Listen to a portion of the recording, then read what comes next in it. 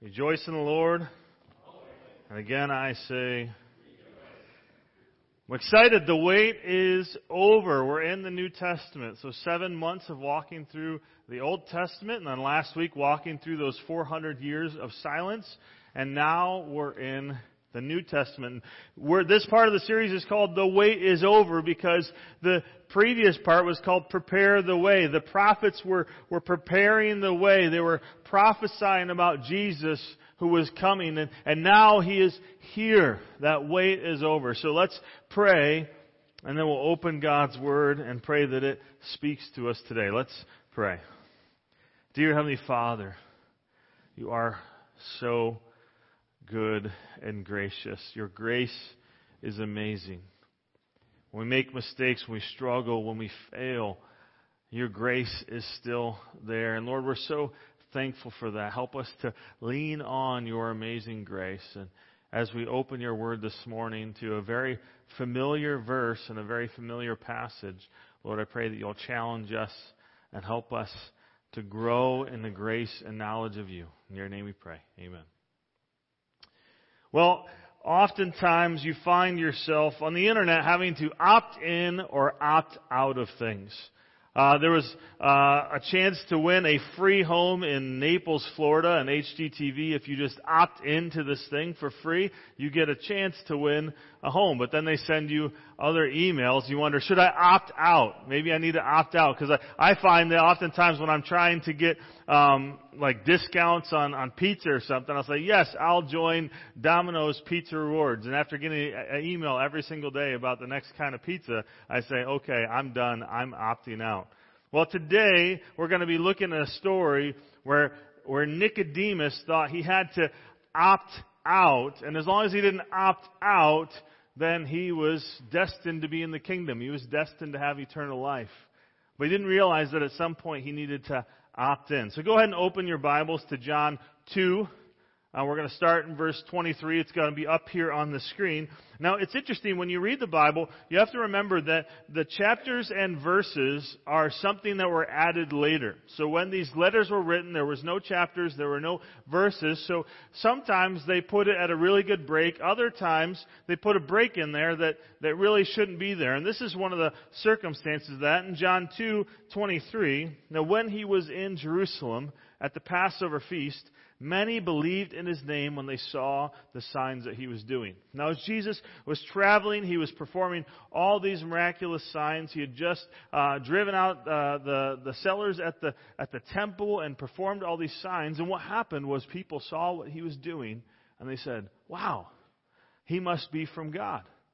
And so many of them believed, but there's something about their belief that isn't quite there. In fact, in verse 24, but Jesus, on His part, did not entrust Himself to them, because He knew all people.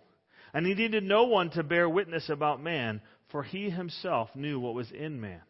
Now there was a man of the Pharisees named Nicodemus, a ruler of the Jews. They, in a sense, believed in Jesus. There was a part of them that did. But Jesus could see through and see their heart. In fact, James says, you believe in God? Good. Even the demons believe in God and shudder. See, even demons believe in who God is, but they've never truly believed. There's a difference between belief and belief. And you might say, well, those are the same words. But one is surrendering to Jesus and giving our lives to Jesus, and the other is saying, yes, I agree with some intellectual statement. Jesus knew what was in man. He knew their thoughts. And this should be something that's concerning to us, but also an encouragement simultaneously. God knows every single thought you've ever had. He knows every single action you've ever done. He even knows the motives behind your good deeds when they're not good motives. Jesus knew what was in man. He knew those people that saw the signs and said, we believe. But there was something missing. I get confused oftentimes when I talk to people and they say, yeah, I believe in Jesus. Yeah. And then oftentimes their life looks no different than any agnostic or atheist because their belief is just intellectual. They haven't truly surrendered their life. And so there's this man that comes. Now there was a man. Jesus knew what was in this man. This man was a Pharisee named Nicodemus, a ruler of the Jews. Now he's going to have a conversation with Jesus, but right off the bat, Jesus knows his thoughts. Jesus knows his motives. Jesus knows everything about Nicodemus. But who was this man that stopped to talk to Jesus? Well, he was a Pharisee. Now at that time, we talked about this last week, but there were around 6,000 Pharisees during that time. Now we know about Nicodemus that he was part of the Sanhedrin, probably the Great Sanhedrin in Jerusalem. There were only 70 Pharisees that were part of that Sanhedrin. And one commentator said it would be like combining the Supreme Court and the House of Representatives together. And that's kind of how you think about the Sanhedrin. They were the rulers, basically, of the ruling body of the Jews, to take all legal and spiritual matters and to look at them. And so the Pharisees, which you talked about last week, were very zealous about God. They really wanted to follow God. And so they mapped out in the Old Testament that there were 613 commandments in the Old Testament. They mapped them all out. And there were 248 do's, do these things, and 365 don'ts. And when someone committed to be a Pharisee, they had to, in front of at least 3 witnesses, say, I'm going to follow every single one of those 613 commands for the remainder of my life. But not only did they try to follow those commands, they followed the oral teachings. And in the Mishnah, what they did was they said, okay, here's this command that says, look at the 10 Commandments. It says sorry, I'm blanking right now. Keep the Sabbath holy. That's an important one. Keep the Sabbath holy. And they say, okay, so that means we can't work on the Sabbath. So we need to determine, what does it mean to work? Because if we got to keep the Sabbath holy and not work, then we need to figure out, what does work mean? And so what they did is they created 39 subcategories of what work was. And among those subcategories, they created more subcategories. When you look at all of the 613 laws, they added thousands of extra rules to follow as Pharisees. Things like how many steps you can take on a Sabbath. Because they say, we're not supposed to work, so what we're going to do is figure out how many steps it is, and if you walk that many steps, then that's work. So this is how many steps you can take on a Sabbath. How many letters, like of the alphabet, that you can write. Which for me, that seems like a lot more work. You're writing, you're like, okay, I got to count. 1, 2, 3, 4, 5, 6, 7, 8, 9. But they put rules upon rules, and they were so specific. And so as a Pharisee, Nicodemus would have been very morally upstanding. If you were a parent and your kid became a Pharisee, you're like, good, he's a rule keeper. That's a good thing. They were looked up to by all of Israel. And this wasn't just a Pharisee. This was one of the 70 best Pharisees. Someone who had risen in authority and power so that the other Pharisees traveled to Jerusalem to hear Nicodemus talk. He was a teacher of teachers. But we also see that this conversation with Nicodemus would have a great impact on him. In John 7, the Pharisees had sent some soldiers to arrest Jesus, and it didn't work out. And so it says in verse 50, Nicodemus, who had gone to Jesus earlier and who was one of the number, asked, "Does our law condemn a man without first hearing him to find out what he has been doing?" They replied, "Are you from Galilee too? Look into it, and you will find that a prophet does not come from Galilee." He puts his neck out on the line and he says, we can't condemn Jesus without hearing from him because he spent time with Jesus and after that was changed. And so he's telling the others in the Sanhedrin, you need to do the same. You need to hear from this man. You need to listen to this man. But that was rejected. After Jesus' death in John 19, we know that Joseph of Arimathea got the body from Pilate, but what we often don't recognize is that Nicodemus helped him. In fact, Nicodemus brought a mixture of myrrh and aloes, about 75 pounds. This would have been a tremendously expensive way to wrap Jesus. And he helped Joseph wrap the body and put the body in the tomb.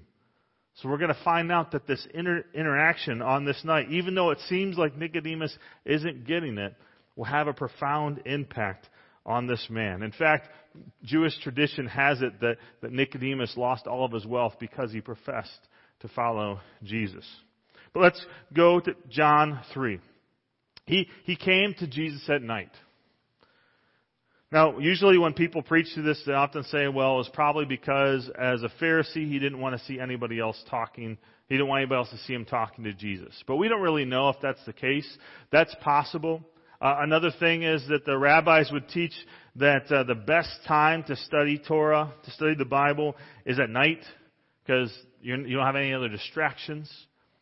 Jesus was busy during the day, healing and doing all these miracles, and so it would probably be hard to get in and see Jesus, so maybe the nighttime was the only time he could get in. But also John contrasts light and dark all the time, and light is Jesus, it's the truth, it's revealed. Darkness, there's no truth, truth is hidden, and so all of these things are potential reasons for why he came to Jesus at night. And he said, Rabbi, we know that you are a teacher who has come from God, for no one could perform the signs you are doing if you were not with him. This is really interesting. Now, Nicodemus would have grown up, and he would have been going to the best schools and received the best training and really studied under the best Pharisees. That's how you get in the Sanhedrin. And here's this traveling Rabbi Jesus, who has no formal training, who's coming and he's doing all these miracles, and Nicodemus recognizes something in what he's doing. He calls him Rabbi, teacher, a sign of respect. And he says, we know. Now it's interesting he says we know, because we, you would think, would be the Sanhedrin. But if you look at their response to Jesus, it's quite clear that they do not think that Jesus is from God. But in his mind, as Nicodemus had seen this happen, he says, we know that you're from God. I've been watching this series on TV, well, not on TV, on the internet, called The Chosen, which goes through the life of Jesus, and I love how they portray Nicodemus. Just this questioning Pharisee trying to figure out what's going on. And so he says, we know that you are from God, for no one could perform the signs you are doing if God were not with him. He acknowledges, with all these things going on, it must be God. It doesn't make sense that it could be anything other than Yahweh working these things out. Verse 3, Jesus replied, very truly I tell you, no one can see the kingdom of God unless they are born again. How could someone be born when they are old? Nicodemus asked. Surely they cannot enter a second time into their mother's womb. So he praises Jesus, calls him a teacher, says he has to be from God, but Jesus doesn't acknowledge his praise. He simply goes into his lesson. No one can see the kingdom of God unless they are born again. Now, for us, that we're familiar with that language and we're familiar with this passage, so it doesn't seem that shocking, but you have to put yourself in the place of Nicodemus. This would be as if someone, a traveling teacher, came into church and told me, Phil, you're not saved. You're going to hell. And I'd be like, what? I've dedicated my life to this. Like, I have a relationship with Jesus. But Jesus says to Nicodemus, you can't enter the kingdom of God unless you're born again. Now, the Jews in that time would have thought of this as something that's crazy, because the way they thought was that the kingdom was going to come for the Jews, and it was going to be really a destruction of other nations. And they thought that they were automatically in. If I'm a Jew, I'm in. I don't need to do anything. Now, I can opt out if I commit blasphemy or if I'm just a really, really bad sinner, then I'm out. But because I'm a Jew, I'm just automatically into this system. And we think about that, and really when we look at our culture, that's really what our culture teaches. That, well, as long as you're a good person, as long as you don't I know like Hitler, he's not gonna go to heaven, but I'm a pretty good person, compared to others. So I'm in, right? Because that's all you need, right? You just need, as long as I don't opt out, as long as I'm not a bad person, then I'm good. And that's what Nicodemus said. I'm a Jew. I'm in. I know I'm in the kingdom. I didn't opt out. But Jesus said, you have to be born again. Now this phrase born again was a common phrase in that time, and it was something that was used that people would have understood. But this rabbi would have had his whole religious foundation turned upside down. He had studied his whole life, studied the Torah, studied the Mishnah, studied the Talmud, spent his whole life studying all these things, and now Jesus is saying, nope, you have to be born again. And at first Nicodemus doesn't get it. He says, how can someone be born when they're old? Surely they cannot enter a second time into their mother's womb to be born. When I was born a few weeks early. I think I was 6 pounds, 10 ounces. And that worked. But now I'm 6'2", 200 and something, I'm not going to say. And if I try to go back in my mother's womb, it would not work. My mom would not be happy.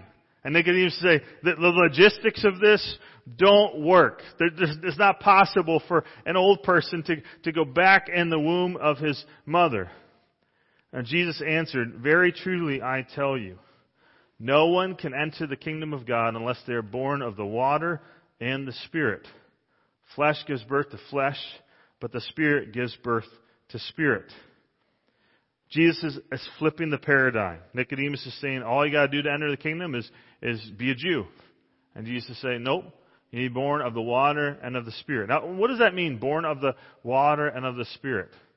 Well, there are 6 views of this, and I'm going to share 4 with you and then share where I land. The first one is that someone needs to be baptized to be saved. Some people, some denominations will say that this born of the water and the Spirit means that you have to be baptized, and if you're not baptized, then you're not truly born again. But I would say that if that was the case, then why don't we see baptism as a predominant ministry of Jesus? As he traveled, we don't see people lining up to be baptized again and again. We don't see that as a prominent ministry. If that was the case, what about the thief on the cross? He's next to Jesus and he says, will you remember me when you're in paradise? And Jesus says, oh, sorry, no, I don't have any water here to baptize you, so we can't do that. No, Jesus says, surely you'll be with me in paradise, because he had faith. Paul even said in 1 Corinthians, for Christ did not send me to baptize, but to preach the gospel, and not with words of eloquent wisdom, lest the cross of Christ be emptied of its power. Paul said, Christ didn't send me to baptize. If baptism was necessary for salvation, you would think Paul would say, Christ sent me to preach and to baptize. But no, he says he didn't send me to baptize, he sent me to preach. A second view is that this means to be washed in the Word. We see that throughout the New Testament, this idea of being washed in the Word. A third idea is that Jesus is saying you need an internal transformation. And I do think there is an element of this. In Ezekiel 36, and Nicodemus would have known this, it said, I will sprinkle clean water on you, and you shall be clean from all your uncleanness. From all your idols I will clean you, and I will give you a new heart and a new spirit, and I will put within you, and I will remove the heart of stone from your flesh, and I will give you a heart of flesh, and I will put my spirit within you, and cause you to walk in my statutes, and be careful to obey my rules. And so Nicodemus would have known that. So there's probably some element of that in here, but really I think it's a very simple thing. I think born of the water just means a physical birth. That was a phrase that was used sometimes in the ancient Near East for a physical birth. How do you know a baby's coming? Their water breaks. And so I think what Jesus is saying, look at that next sentence, flesh gives birth to flesh, but the Spirit gives birth to the Spirit. I think he's saying you need to be born once as a baby, and then born of water, and then born again a second time, born of the Spirit. But if you hold to the second and third views in there, that's fine. Verse 7, you should not be surprised at me saying, you must be born again. The wind blows where it pleases, you hear sound, but you cannot tell where it comes from or where it is going. So it is with everyone born of the Spirit. Have you ever seen a bad windstorm? If you've ever been over at the 4 Mile property during an open house, you know that wind just tears through. And you can't see the wind, But what you can see is all the cups falling over and all the plates blowing off the tables and all the pictures that were sent out for the open house falling over. You see all the effects of the wind. You don't actually see the wind. But Jesus is saying that when people truly believe in me, not just intellectually say, yeah, there's a God, but when they truly believe in me, when the Spirit is present, you will see a change. You will see something different.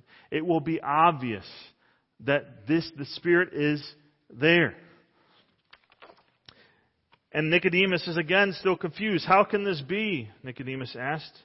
And Jesus says, you are Israel's teacher, and you do not understand these things?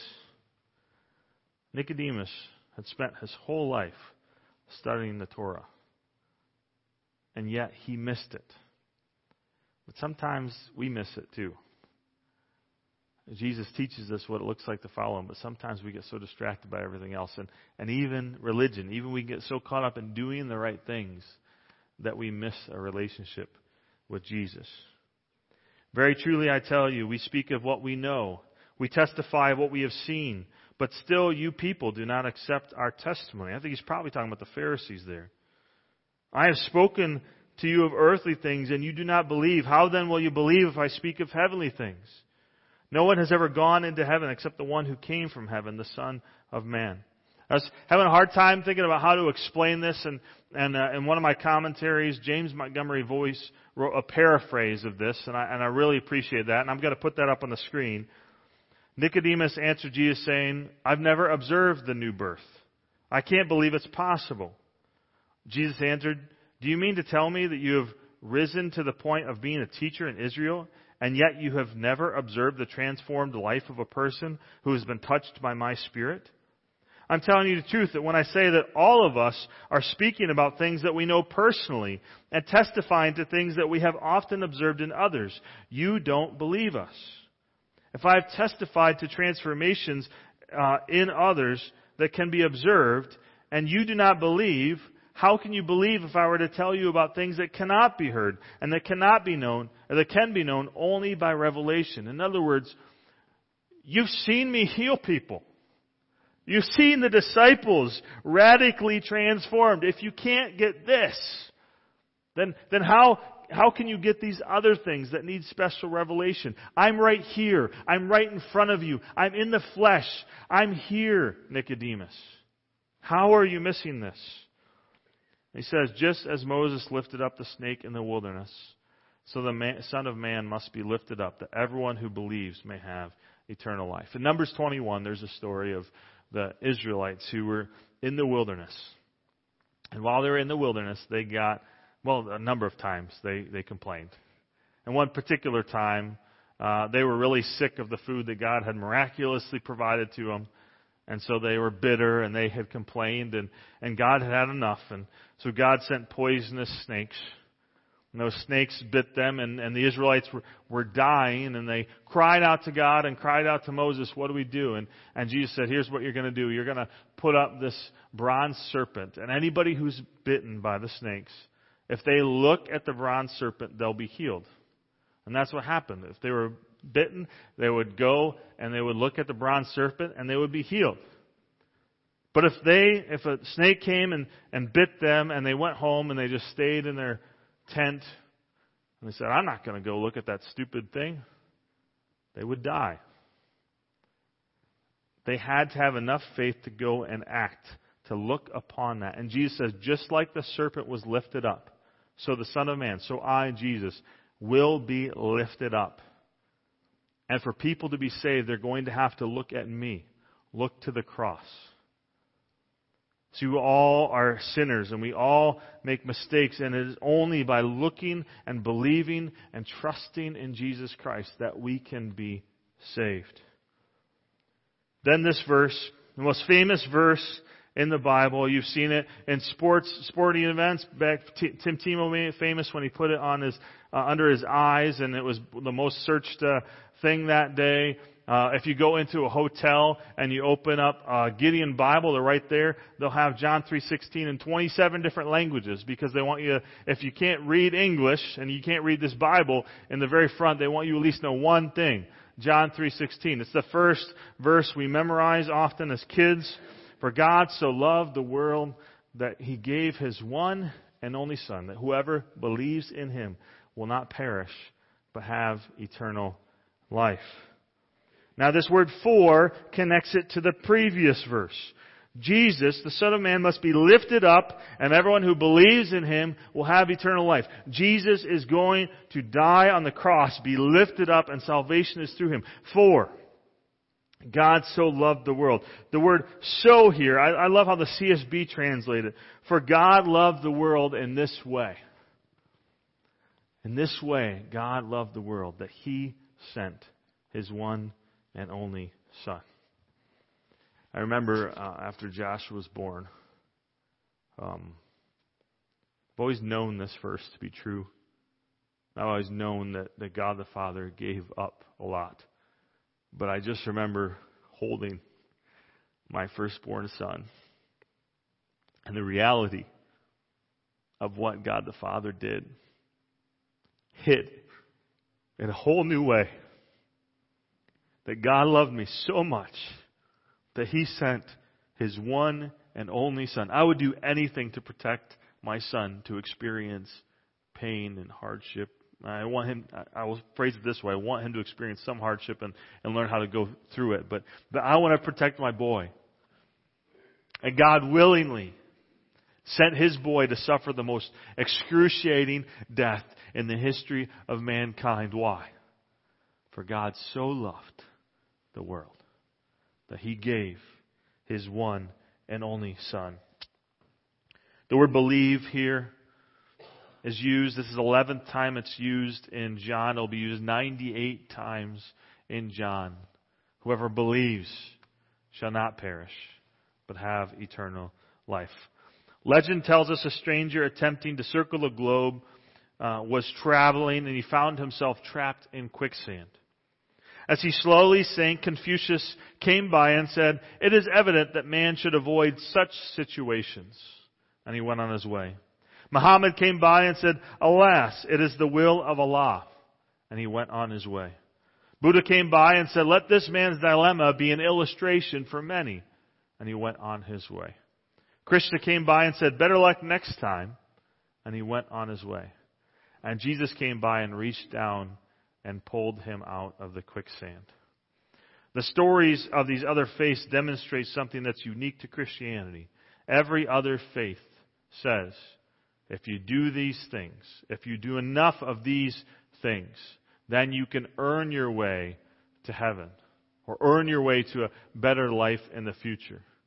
And our culture says, as long as you're a good person. But Christianity is the only way where God said, you are desperately hopeless, and so I'm going to come down to you because you can't earn your way to me. I'm holy and righteous, and there's nothing you can do that is good enough, and so I sent my Son. I came down to save you. For God did not send His Son into the world to condemn the world, but to save the world through Him. Whoever believes in Him is not condemned, but whoever does not believe stands condemned already because they have not believed in the name of God's one and only Son. This is what Nicodemus had missed. He thought, I'm in as long as I don't opt out. As a Jew, I'm in. I just can't commit blasphemy and can't, be a really bad sinner. But Jesus says, nope, you start out. Jesus didn't come into the world to condemn the world. Why? Because we all stand condemned. We're all sinners. We've all made mistakes. Every single one of us. The Scriptures say, for all have sinned and fallen short of the glory of God. And they say, for the wages of sin is death. We all stand condemned. If we don't believe in Jesus, it's not, as long as I don't do these bad things and opt out, then I'm good. No, we're all out. And then we need to opt in. We need to believe in Jesus. It says that God did not send His Son into the world to condemn the world, but to save the world. How? Through Him. Salvation is only through Jesus. Jesus said, I am the way, the truth, and the life. No one comes to the Father except through me. This invitation is to all, but all have to receive it. And we have to believe in it. There's this book that, when the kids were younger, I read it to them every night. It's called the Jesus Storybook Bible. And it tells a little story about the crucifixion. And it says this: "So you're a king, are you?" the Roman soldiers jeered. "Then you'll need a crown and a robe."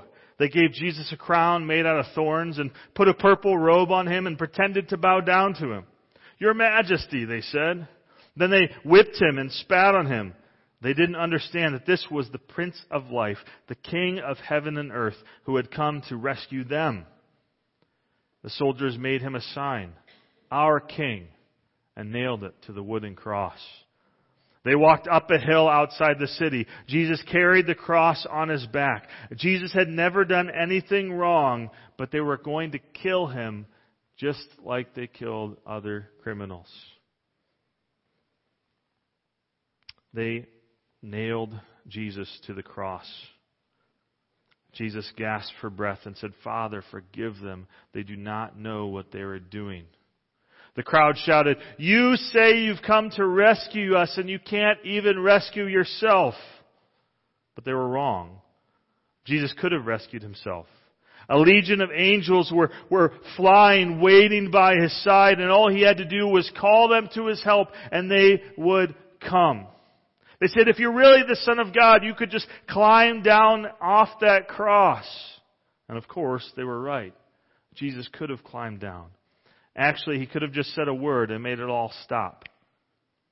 Just like when he healed that little girl, and when he stilled the storm, and when he fed the 5,000 people. But Jesus stayed. You see, they didn't understand what it was. It wasn't the nails that kept Jesus there. It was love. For God so loved the world that he gave his only Son, that whoever believes in him will not perish, but have eternal life. That moment, those moments of my Savior being beaten and tortured and spit on and mocked and hanging on the cross and using all of his energy to push up to exhale because he couldn't breathe because he was suffocating. He said, "Father, forgive them, for they know not what they do." He said to the thief on the cross, "Today you will be with me in paradise," because that thief believed. That thief did not deserve paradise. He was being executed for horrible sins. And yet, he believed. Because for God so loved the world, he sent his only Son, that whoever believes, the thief on the cross, you, me, no matter what our past is, no matter how many mistakes we've made, Jesus offers salvation. Without it, we stand condemned already. It's not something that as long as we don't opt out, we have it. We have to believe.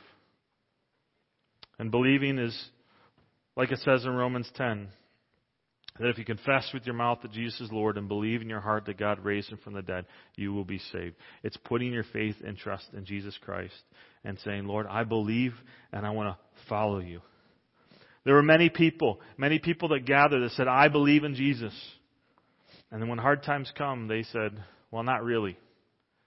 Jesus knew their hearts. He knew the heart of Nicodemus when Nicodemus came to talk to him. He knew the difference between belief and belief. So the question is today, do you believe?